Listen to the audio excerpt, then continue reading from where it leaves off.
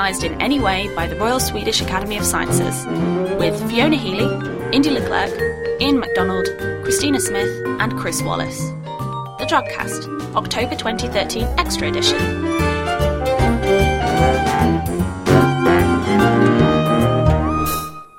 Hello and welcome to the JodCast. I'm Christina Smith, and joining me in the studio today are Indy Leclerc and new JodCaster Fiona Healy. Hey guys! Hi. Hi, Christina. So Fiona, you've just joined us at JodWorld. Can you tell us what you're doing here? I'm going to be studying radio observations of classical novae with Professor Tim O'Brien for my PhD. Excellent, excellent. In the show this time, Chris talks to Dr Rob Crittenden about the microwave background, and Dr Iain McDonald answers your astronomical questions. But first, before all of that, Indy talks to Dr Bryan Rees about Planetary Nebulae in this month's JodBite. Hello. In this month's JodBite, I'm with Dr Bryan Rees. Hello, Bryan. Hello. Could you tell us a bit more about yourself and your background and what ties you to Jodrell Bank Centre for Astrophysics? I've recently done a PhD at Jodrell Bank, studying planetary nebulae. Okay. I have just completed a paper, and I am working on a second paper on planetary nebulae. Great. So I'm not sure many of our listeners will know what planetary nebulae are, actually. So could you maybe run us by the basics of what these objects are and how they form? When a star of about 1 to 8 solar masses basically goes into the red giant phase, it then consumes its helium. Okay. Core. Helium and hydrogen are then fused in shells around the core. The star's envelope begins to be expelled by radiation pressure and by thermal shocks. Okay. And the ejector basically is eventually ionized as the core shrinks, the temperature of the star rises. Sure. And therefore we actually get a display of mainly ionized material. But there are other things in the nebula besides ionized material. There is also molecular and non-illuminated items and dust. Okay, so we're looking at a sort of star in the later stages of its life that starts to essentially throw off most of its envelope into the surrounding space. Yes. I see. And actually these make for very pretty pictures, don't they? You sort of get these wisps of ionized material and gas coming out of the star. It's rather more than wisps. But well, yeah, actually, yeah, absolutely. And so you mentioned you've just published a paper about planetary nebulae, so what was the gist of that? Well, basically, Weidman and Dyers produced a paper. They suggested that towards the galactic bulge, nebulae that had a noticeable difference between their length and width appeared to show a preponderance of an angle towards about 100 degrees from north. We were looking at nebulae in the galactic bulge, and we thought we would see if we could find any trace of this in our sample. When you say the galactic bulge, just to clarify for our listeners, that's sort of the centre of the galaxy. It's towards the centre of the galaxy. Yeah. So, which instruments did you use to look at the galactic bulge and pick out these planetary nebulae? We used the New Technology Telescope, which is run by ISO in Chile, okay, and also images from the Hubble Space Telescope. Right. Okay. So this was optical then. It was all optical. All optical. And it was we basically used images using the hydrogen alpha filter. Is that because that's what's most sensitive to planetary nebulae, or it gives some of the brightest images, basically? And how many of these did you pick? Of these objects did you count or did you pick up? Well, we had over 130. We were able to measure angles on 130 of them, and we'd split them up into different categories. Why did you choose to look towards the galactic bulge? Is it because there are more there, or is their distribution rather uniform across the galaxy? We were looking at the galactic bulge because we were basically investigating planetary nebulae in the galactic bulge for other reasons. Basically, it wasn't to do this particular paper. So basically, we were making measurements on those nebulae, and we thought we would check out the results shown by Weidman and Dyers. So just to clarify, when you talk about the angle of these things, what exactly do you mean? What you can do, you've got an elongated nebula. Okay. So you can measure the angle it produces from north to east on the sky. It's all two-dimensional. Right. You only see a two-dimensional projection. Of course, yeah. these were then converted to galactic coordinates, and we then used those angles to measure to see whether basically these were inclined from north towards the plane, the galactic plane. So why are they elongated in one particular direction? Well, basically, you would argue that nebulae should be spherical, but in reality, this doesn't seem to be the case. Okay. And you get various forms. And the basic one, the most spectacular, of course, are the bipolars and butterfly nebulae and variations thereon. Changes could be due to dust disks, magnetic fields are suggested, and binary stars is another one that suggested for causing variation. Tell us a bit more about the main result of your paper. I mean, you found something a little bit special about all these planetary nebulae in the bulge. When we looked at the overall sample, we found basically we got no result. It all seemed to be random. When we actually took the bipolar nebulae that we had as a sample, we found that there was a significant result in a deviation from randomness, and that with a mean angle approximately along the galactic plane. These bipolar nebulae all seem to be aligned in one direction. Is that along? They weren't all aligned in that direction, but there were many of them that were. The distribution wasn't random. Okay, so there was some sort of pattern there that was going on. Could you delve into bipolar nebulae a bit more, since these seem to be the sort of the interesting ones? What distinguishes them from, I don't know, your garden variety planetary nebula? Well, the most obvious thing is their shape. But there are a couple of theories about how they're formed. They basically involve restrictions by a large dust disk around the star, or due to magnetic fields caused by the star itself, which is doubted because of the strength of any field would be very small, or caused by a dynamo effect from a binary partner. Right, okay. So these bipolar planetary nebulae, we will post a few images up on the website, but they basically look like, so you've got a star with almost two jets coming out of it, I suppose you could call them. Think of an hourglass and variations on that. And some of them are rather more complicated, and there are all sorts of details in the outflows, but that's the basic shape. And so coming back to this pattern that you observed, do you have any idea what could be behind that? Well, we postulated that it may be because of the bipolar nebula being formed out of a binary system, and that the binary system itself was aligned due to strong magnetic fields in the bulge, in the early years of the bulge. Right. And because the material, the inflowing material from the cloud of dust and gas is restricted in falling across the magnetic field lines, but not along them, that would produce a disk that's perpendicular to the field lines. The stars would form in the disk, so they would be rotating, as it were, all sort of around the field lines, if you see what I mean. Yeah. Although the stars have moved away, then there's nothing to actually change that alignment. Sure. As they move away as a binary pair through the bulge.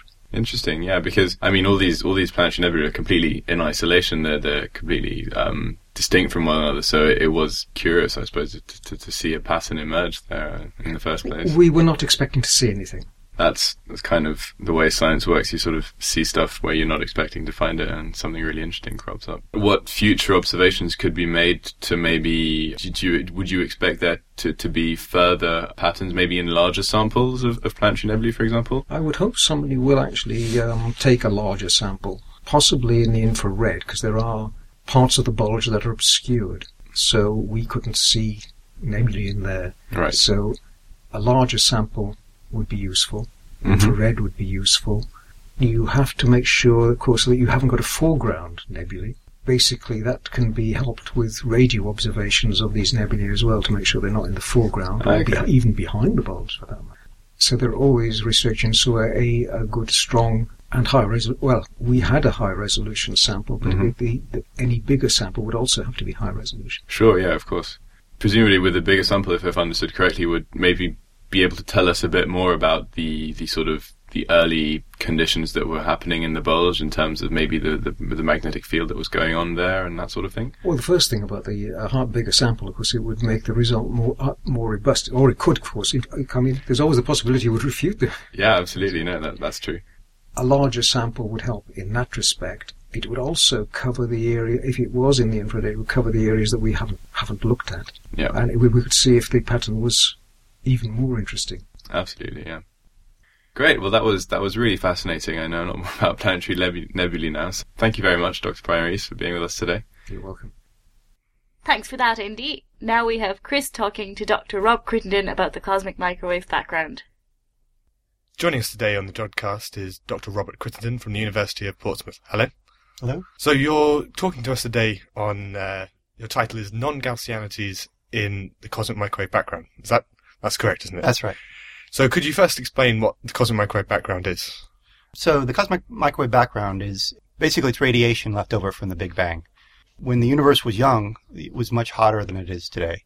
And there was a lot of very excited electrons and protons and other things floating around. And there's also radiation, which was scattering between them. And so that's been there ever since the Big Bang started. But when the universe cooled down to a certain level, eventually the electrons and protons were able to combine together to form hydrogen atoms.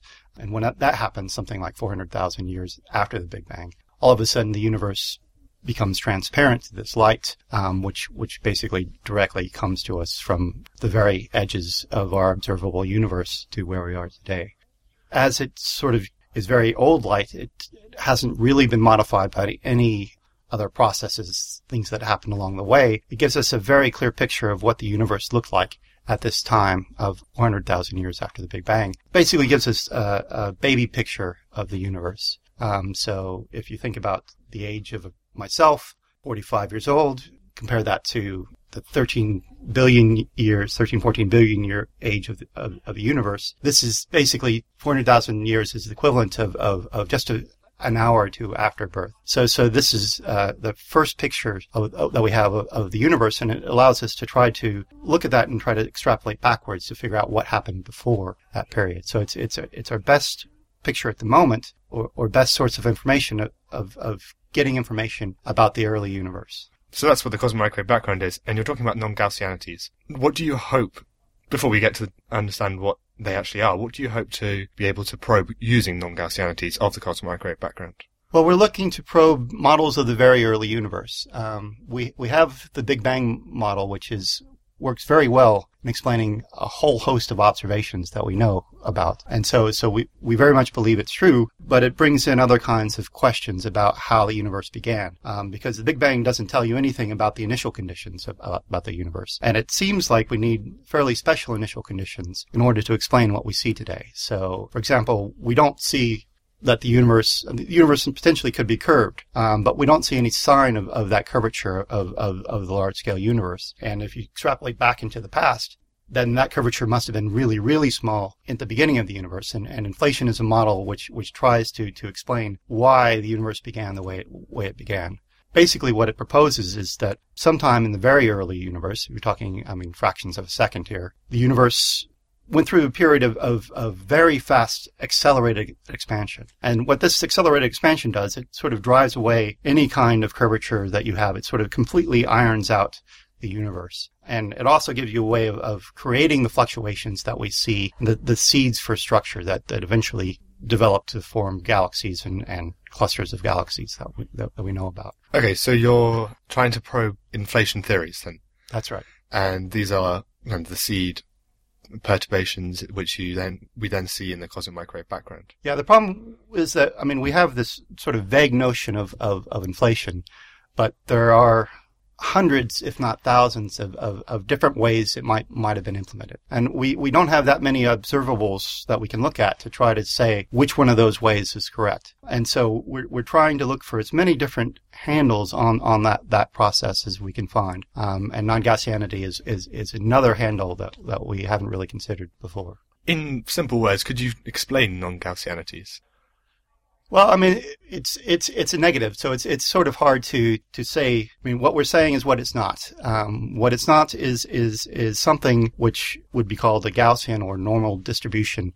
So when we look at the temperature fluctuations on the sky, what a Gaussian distribution would say is that, I mean, at the most naive level, that the distribution of temperature pixels follows a nice bell curve, the way that you generically expect things to happen. There's something where a normal curve or a bell curve is something that happens in all sorts of different kinds of for all the different physical reasons, because it's sort of the most generic thing that can occur when you start adding different kinds of things together. If we don't see that kind of sort of generic behavior and see some deviation from that behavior, then that could be a signal for the special physics that was going on in the early universe. So you're saying that the inflation made these original perturbations and these original changes of density in the universe, and then we're trying to look at those in the cosmic microwave background by having a look at their distribution, seeing whether they're bell curve or not. You can pin down which inflation model caused those perturbations. Is that... That's right. I mean, so we do know, or the microwave background is telling us more and more about those original seeds of structure, and so we know relatively how much structure there is on very large scales compared to how much it is on smaller scales. But this is giving us another handle on that. I mean, inflation also predicts, for example, a spectrum of gravitational radiation or gravity waves coming from the early universe, which we haven't yet seen, which would give us another handle. But this special distribution, or this non-bell curve distribution, would give us some kind of signal for how the physics actually occurred. Where does your research come into this then?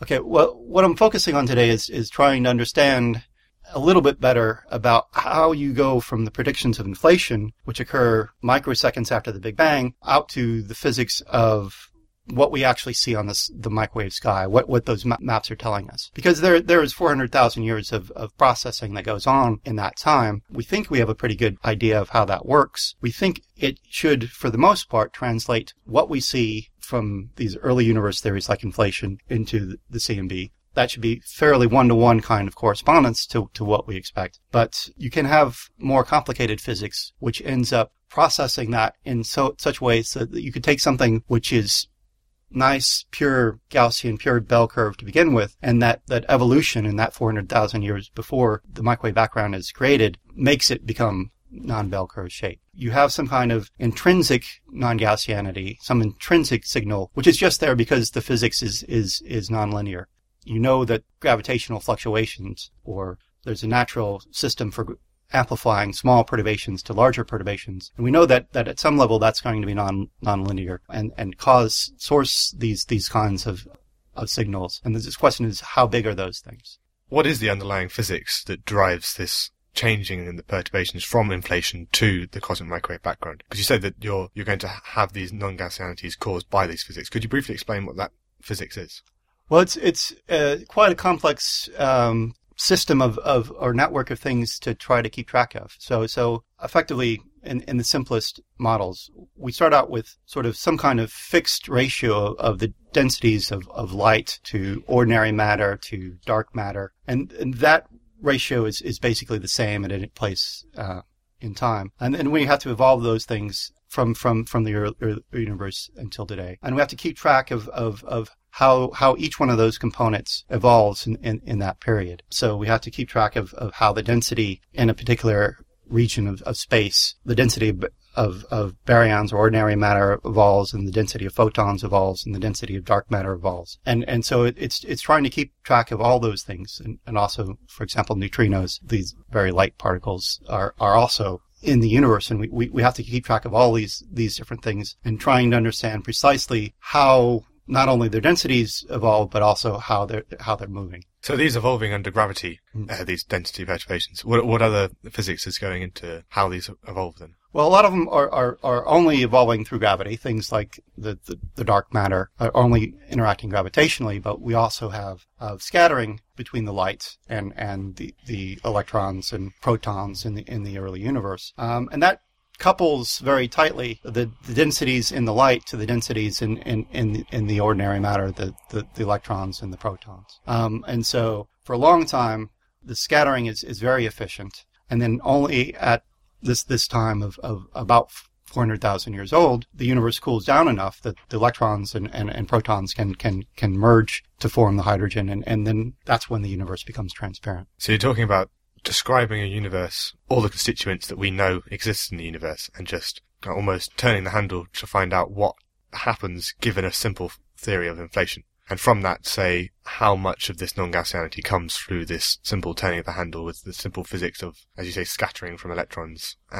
photons, and gravity. Yeah, I mean, it's simple physics, but it's hard to keep track of to some extent. So, even in the simplest case where you just have dark matter, and you started it sort of spread fairly homogeneously, to evolve a simulation like that until the present, it's quite an expensive computation because in effect, you're having to look at how all these different particles attract and interact with each other at the same time. And that's sort of, in the usual case, when you usually look at the microwave background, it's simpler than that. But when you want to get more accurate, then you have these nonlinearities which kick in, which then make it a much more difficult calculation. And so you're trying to almost tell us what is masking a signal from inflation from the physics that we already understand, just actually following it through properly. Yeah, exactly. So it's something that basically has to be there if we follow the physics, but because the physics has been so complicated, nobody's actually done that calculation before.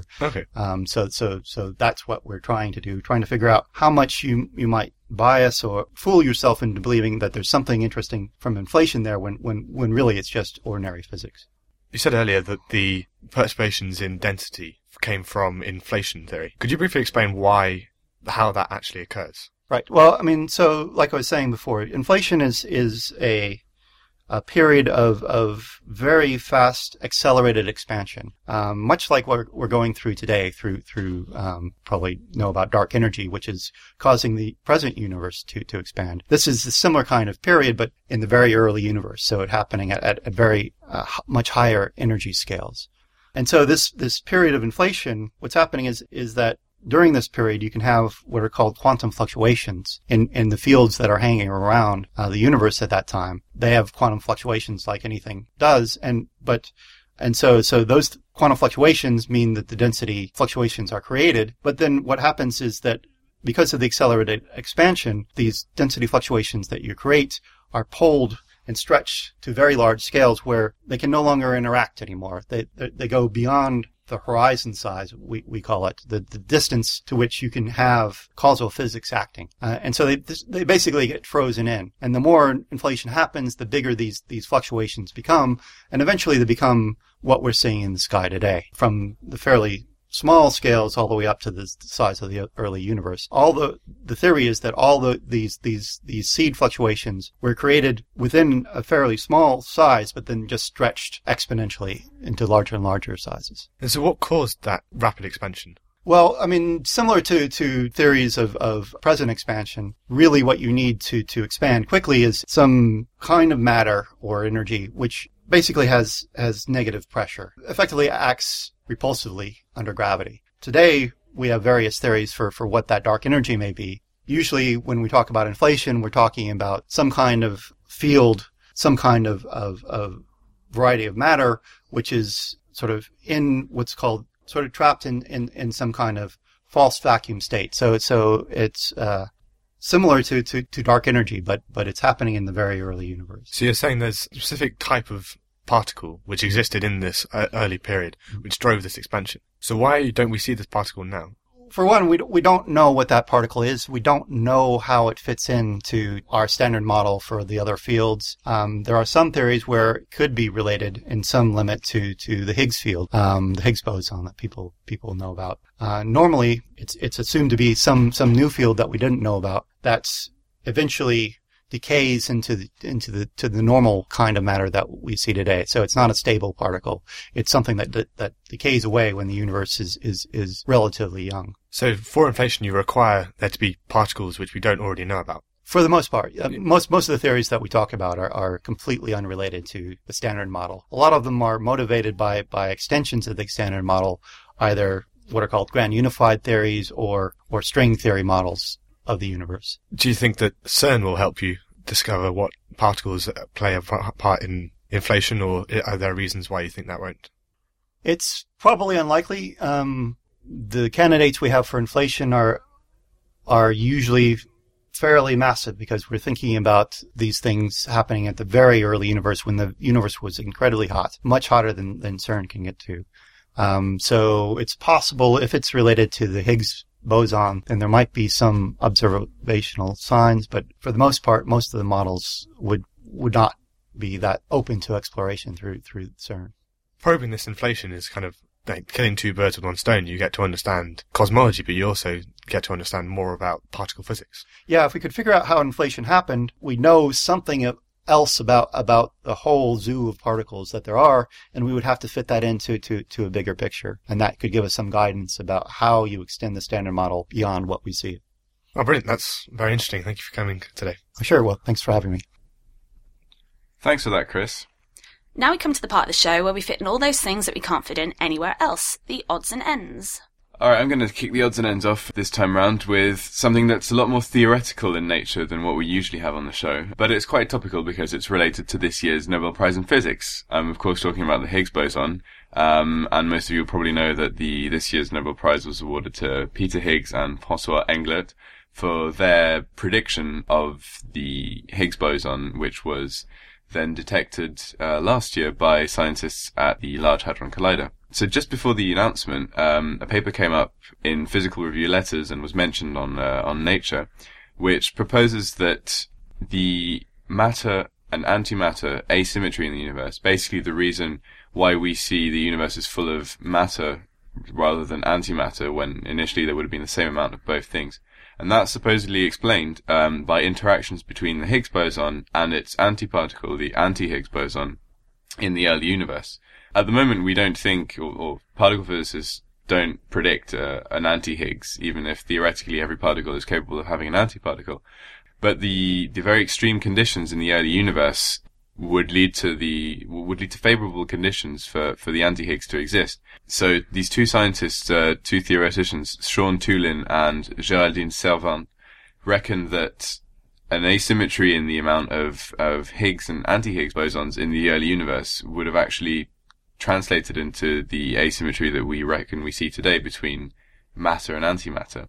And the idea has been called Higgsogenesis after baryogenesis, which is the name of another early universe process which basically forms baryons, which are particles such as protons and neutrons.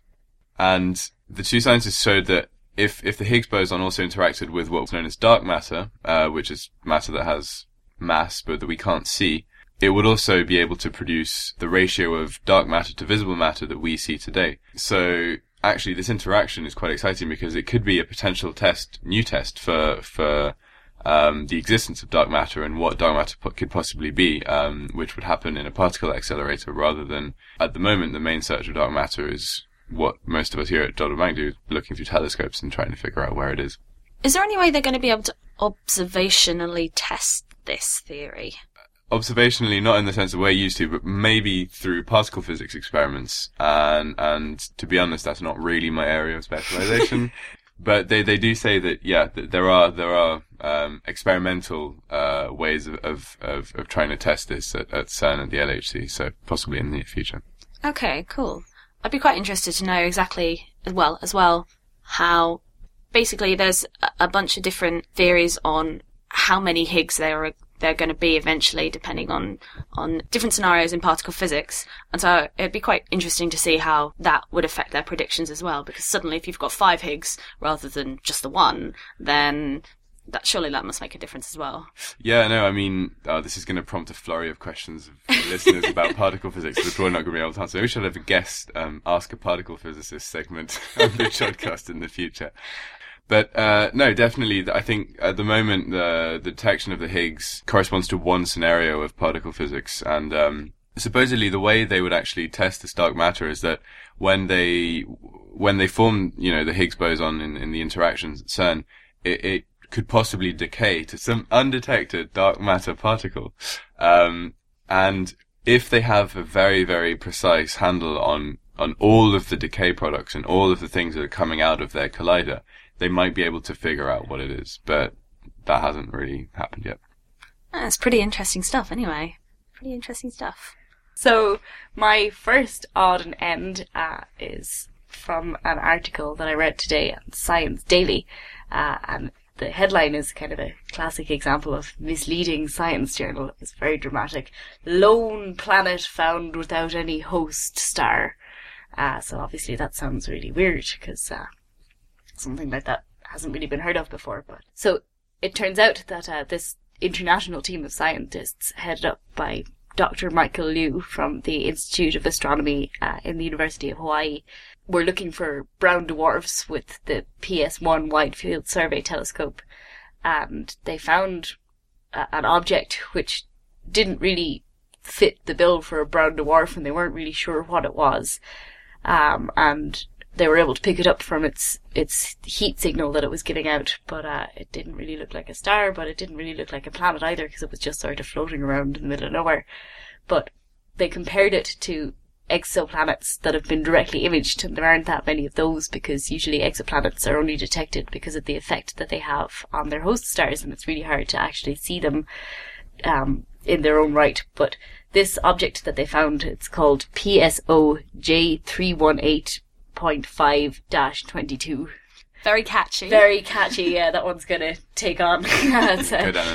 People going out on romantic walks and gazing up at PSO J318.5-22. So that's what they called it, and it actually looks more like a planet than a star, is what they found. But they don't really know what it is. But it's interesting, because it's going to give them some clues about how objects like that are formed, because it turns out that maybe it's possible for things like this, which are a bit like planets, to form in the same way as stars.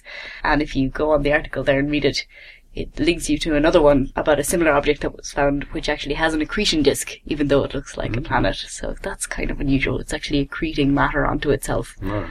But it's more of a planet than a star. So what they're basically doing is kind of blurring the lines between stars and planet. They're finding that they're not two distinct things. You don't have stars on one end and planets on the other, that actually sometimes they can kind of meet in the middle, and you have something that doesn't seem to be one or the other. So I think it's an interesting new field of study.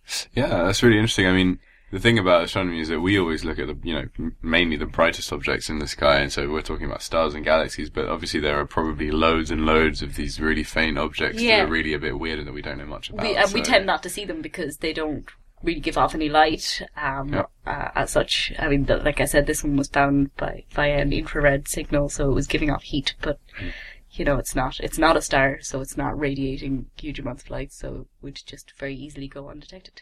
It's a spaceship. Definitely answer. Cool. Okay, and now moving a little closer to home, and because I'm a magpie, I like diamonds and shiny things. So at a conference, there was a group of US scientists have announced that they believe that diamond rain could be falling on Saturn and Jupiter, which is really exciting, in my opinion. And basically, it's been thought for a long time that Uranus and Neptune could harbour gemstones like this, because the way their atmosphere and the chemistry is, that they could form due to the temperatures and pressures involved. But it was thought that Saturn and Jupiter didn't have the right kind of atmosphere, wasn't the right composition, wasn't the right pressure, temperature, that sort of thing. But they believe that due to some new atmospheric data that they've taken, that it could harbour diamonds. And basically what happens is that in the upper atmosphere, they call it the thunderstorm alley. But basically you get lightning storms turn methane into soot, which is carbon, and it falls, and as it falls, the pressure on it increases, and they say that after about 1,000 miles it turns to graphite, so, carbon in your pencil, sort of thing. And as it continues to fall, the pressure increases, temperature increases, and it turns into diamonds. But as a quite awesome quote by them is, diamonds are not forever on Saturn and Jupiter, and as they go further and further down, it's unlikely that diamonds would be able to survive that far. So kind of once you get down to about 30,000 kilometers, maybe a little further, they are probably not going to survive that. But, they've fallen quite a long way as diamonds, and they say that the largest of them could be about 1 centimetre in size, so You know, A-list celebrities would be pretty happy with that. You'd have to get them cut, of course, if you could harness them. And do you reckon that these would be, like, would they be recognisable to us as diamonds? Are they diamonds in the same sense as the diamonds that we pull out of mines on Earth? Well, I mean, in general, if someone were to hand me an uncut diamond, I'm pretty sure I wouldn't recognise it for a diamond. Like a little stone. What it is. It looked like a little stone, exactly. But I mean, they'd probably look a little different. I don't know. This is still all theory, essentially. It's a shame we can't send off, someone to collect them and bring them back. Give it 100 years or so. It's going to be the big status symbol in the 2110s or something. This was all proposed at a conference, and other scientists say that they need to do some more work before you can say for definite whether or not Jupiter or Saturn could harbour diamonds.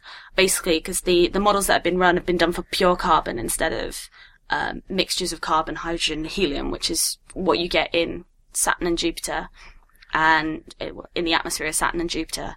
But they do conclude, I think the general consensus is that you can't exclude diamond formation in Saturn and Jupiter, which I quite like. I like the idea of diamonds falling as rain on a planet. It'd be kind of painful.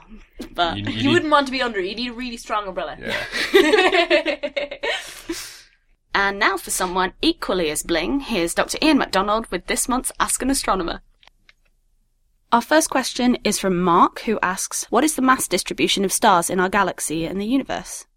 In the words of the ineffable Monty Python, our galaxy itself contains 100 billion stars. It's 100,000 light-years side to side. It bulges in the middle 16,000 light-years thick, but out by us it's just 300 light-years wide.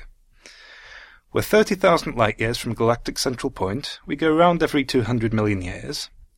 And our galaxy is only one of millions of billions in this amazing and expanding universe. And that basically explains the structure of the galaxy. There is something like 100 billion times the mass of the Sun in the Milky Way. There's a big bulge in the middle, at the centre of which is our local friendly supermassive black hole. But most of the mass in the galaxy is spread out in a vast disk, 100,000 light-years across. We're about halfway out in this disk, though that depends on exactly where you want to draw the edge of it. And it's a really thin disk. If you fold a normal A4 piece of paper into quarters and cut out the biggest circle you can, that's how thick the disk of the galaxy is. And most of the stars in the galaxy lie within this disk. That's why you can see the fuzzy band of the Milky Way encircling the sky. You're seeing the combined light of billions of stars. And on that scale of the piece of paper, the central bulge of our galaxy is about the size of a ping-pong ball. So although it takes up a decent chunk of the galaxy, it only contains about 16% of its mass. Now there's various stars that orbit our galaxy, either by themselves, in clusters, or in small dwarf galaxies. But these are relatively few in number and don't contribute much to the total number of stars in our galaxy's sphere of influence. Going beyond our galaxy, the nearest neighbour is the Andromeda Galaxy. You can just about see it with the naked eye, but telescope or binoculars will bring it out a lot better. It's about 2.5 million light-years away, and it's about the same size as ours, just a little bit bigger. Now, if you cut out your galaxy from your sheet of paper, Andromeda would be a similar sort of size, a little over 1.5 times the distance you can stretch with your arms out, about 2.5 meters. Now, most of the space in between the galaxies is essentially devoid of stars. If you were sitting halfway between the Milky Way and Andromeda, for example, you wouldn't be able to see very much with your naked eye. You'd see two fuzzy blobs, Andromeda and the Milky Way. If your eyesight was really good, you might be able to see some of the other fuzzy blobs around them. You might even be able to see a third galaxy, M33. But unless you happen to be very lucky in where you landed, the rest of the sky would be inky blackness. And that's what most of the rest of the universe is made of. No one really knows how many galaxies there are. They go on further than we can see. There's probably at least 100 billion galaxies, maybe many more. But they are really just islands of light in the vastness of space, most of which is only filled with a few atoms of hydrogen, and a whole heap of dark things that we can't really see and don't really understand. It's so strange to think of there just being nothing if you were to look at the sky apart from two fuzzy blobs. It's amazingly empty out there. Our next question is from Peter Ellinger, who asks, what provides the impedance to the progression of light through a vacuum that reduces the velocity to 299,792,458 meters per second? Well, light travels through a vacuum at somewhere close to 300,000 kilometers per second. And it goes at that speed because there's no impedance, at least none that we know of. If you introduce an impedance like air or water or glass, the speed of light slows down. In fact, if you have a look at Bose-Einstein condensates, they use a trick via which light can be effectively slowed down to walking pace. So, I'll rephrase the question. Why does light travel in a vacuum at the speed it does? Well, the truth is we don't really know. It's one of the fundamental constants of the universe. In fact, we're not entirely sure that it's always been constant throughout the universe's history, though we think it has. If we work out where the fundamental laws of the universe, like the speed of light and gravity and all these kind of things, come from, then we might be able to work out why light has this particular speed. And that might open the door to ways of getting around the speed of light, which is the fundamental speed limit in the universe. But perhaps the best way to think about the speed of light is that it's simply a conversion. We live in four-dimensional space. You'll be familiar with three of them. The fourth is space-time. Now, normally you can think of space-time as being just the same as time, as it's only in places of very strong gravity where it changes appreciably. We fall through space-time at the rate of 1 second per second. But because it's a dimension like any other, we can also think of this as a distance. The speed at which we travel through space-time is a constant 300,000 kilometers a second or so, the speed of light. If you want to think in this way, it can get around all sorts of problems in relativity. In this way of thinking, we must always travel through four-dimensional space at a constant rate of 300,000 kilometers a second. If we want to travel fast in conventional three-dimensional space, that reduces the rate at which we fall through time. So if you're happy to think about four dimensions, which we kind of do anyway, the speed of light is simply the rate at which we experience the universe. Next we have one from Jerome Tremblay, who says, this is a query from a 9-year-old. Is the universe flat or curved? Oh dear. Most people with a PhD in astrophysics struggle with this one. Well, firstly we have to describe what we mean by a flat and curved universe. That's a universe that's curved in 4 dimensions. Okay, so remember that extra dimension I just snuck in the last question. It's about to get more complicated. We're used to giving directions in our daily lives in 3 dimensions. If we go up, down, north, south, east or west. And few of us pay attention to the shape of the Earth and the fact that our up isn't the same direction as the up they talk about on the other side of the world. Now, many people throughout history have thought the world was flat, but it's been known since the ancient Greek times that it's actually a sphere. If the world was flat and we set out across it, we'd eventually reach an edge. But since the world is round, we'd keep going and eventually end up where we started. Now, the same is true of the universe. In a closed universe, the universe is curved into a 4-dimensional, or even higher dimensional sphere.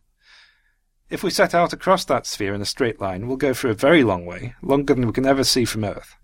But eventually we'll find ourselves back on the Earth again. And if we live in an open universe, the same sort of thing happens, but there's all sorts of weirdness like chirality shifts and stuff that goes on that I don't really want to get into. But if we live in a flat universe, we can set out in a straight line and keep going forever. So which is it? Well, all the measurements we can make so far say that the universe is flat, very flat. We'll never actually be able to see enough of it to say that there's absolutely no curvature, in the same way that you can't take any object and say it's absolutely flat. Even a flat piece of paper has tiny ridges on it, and even the flattest things have bumps on the scale of individual atoms.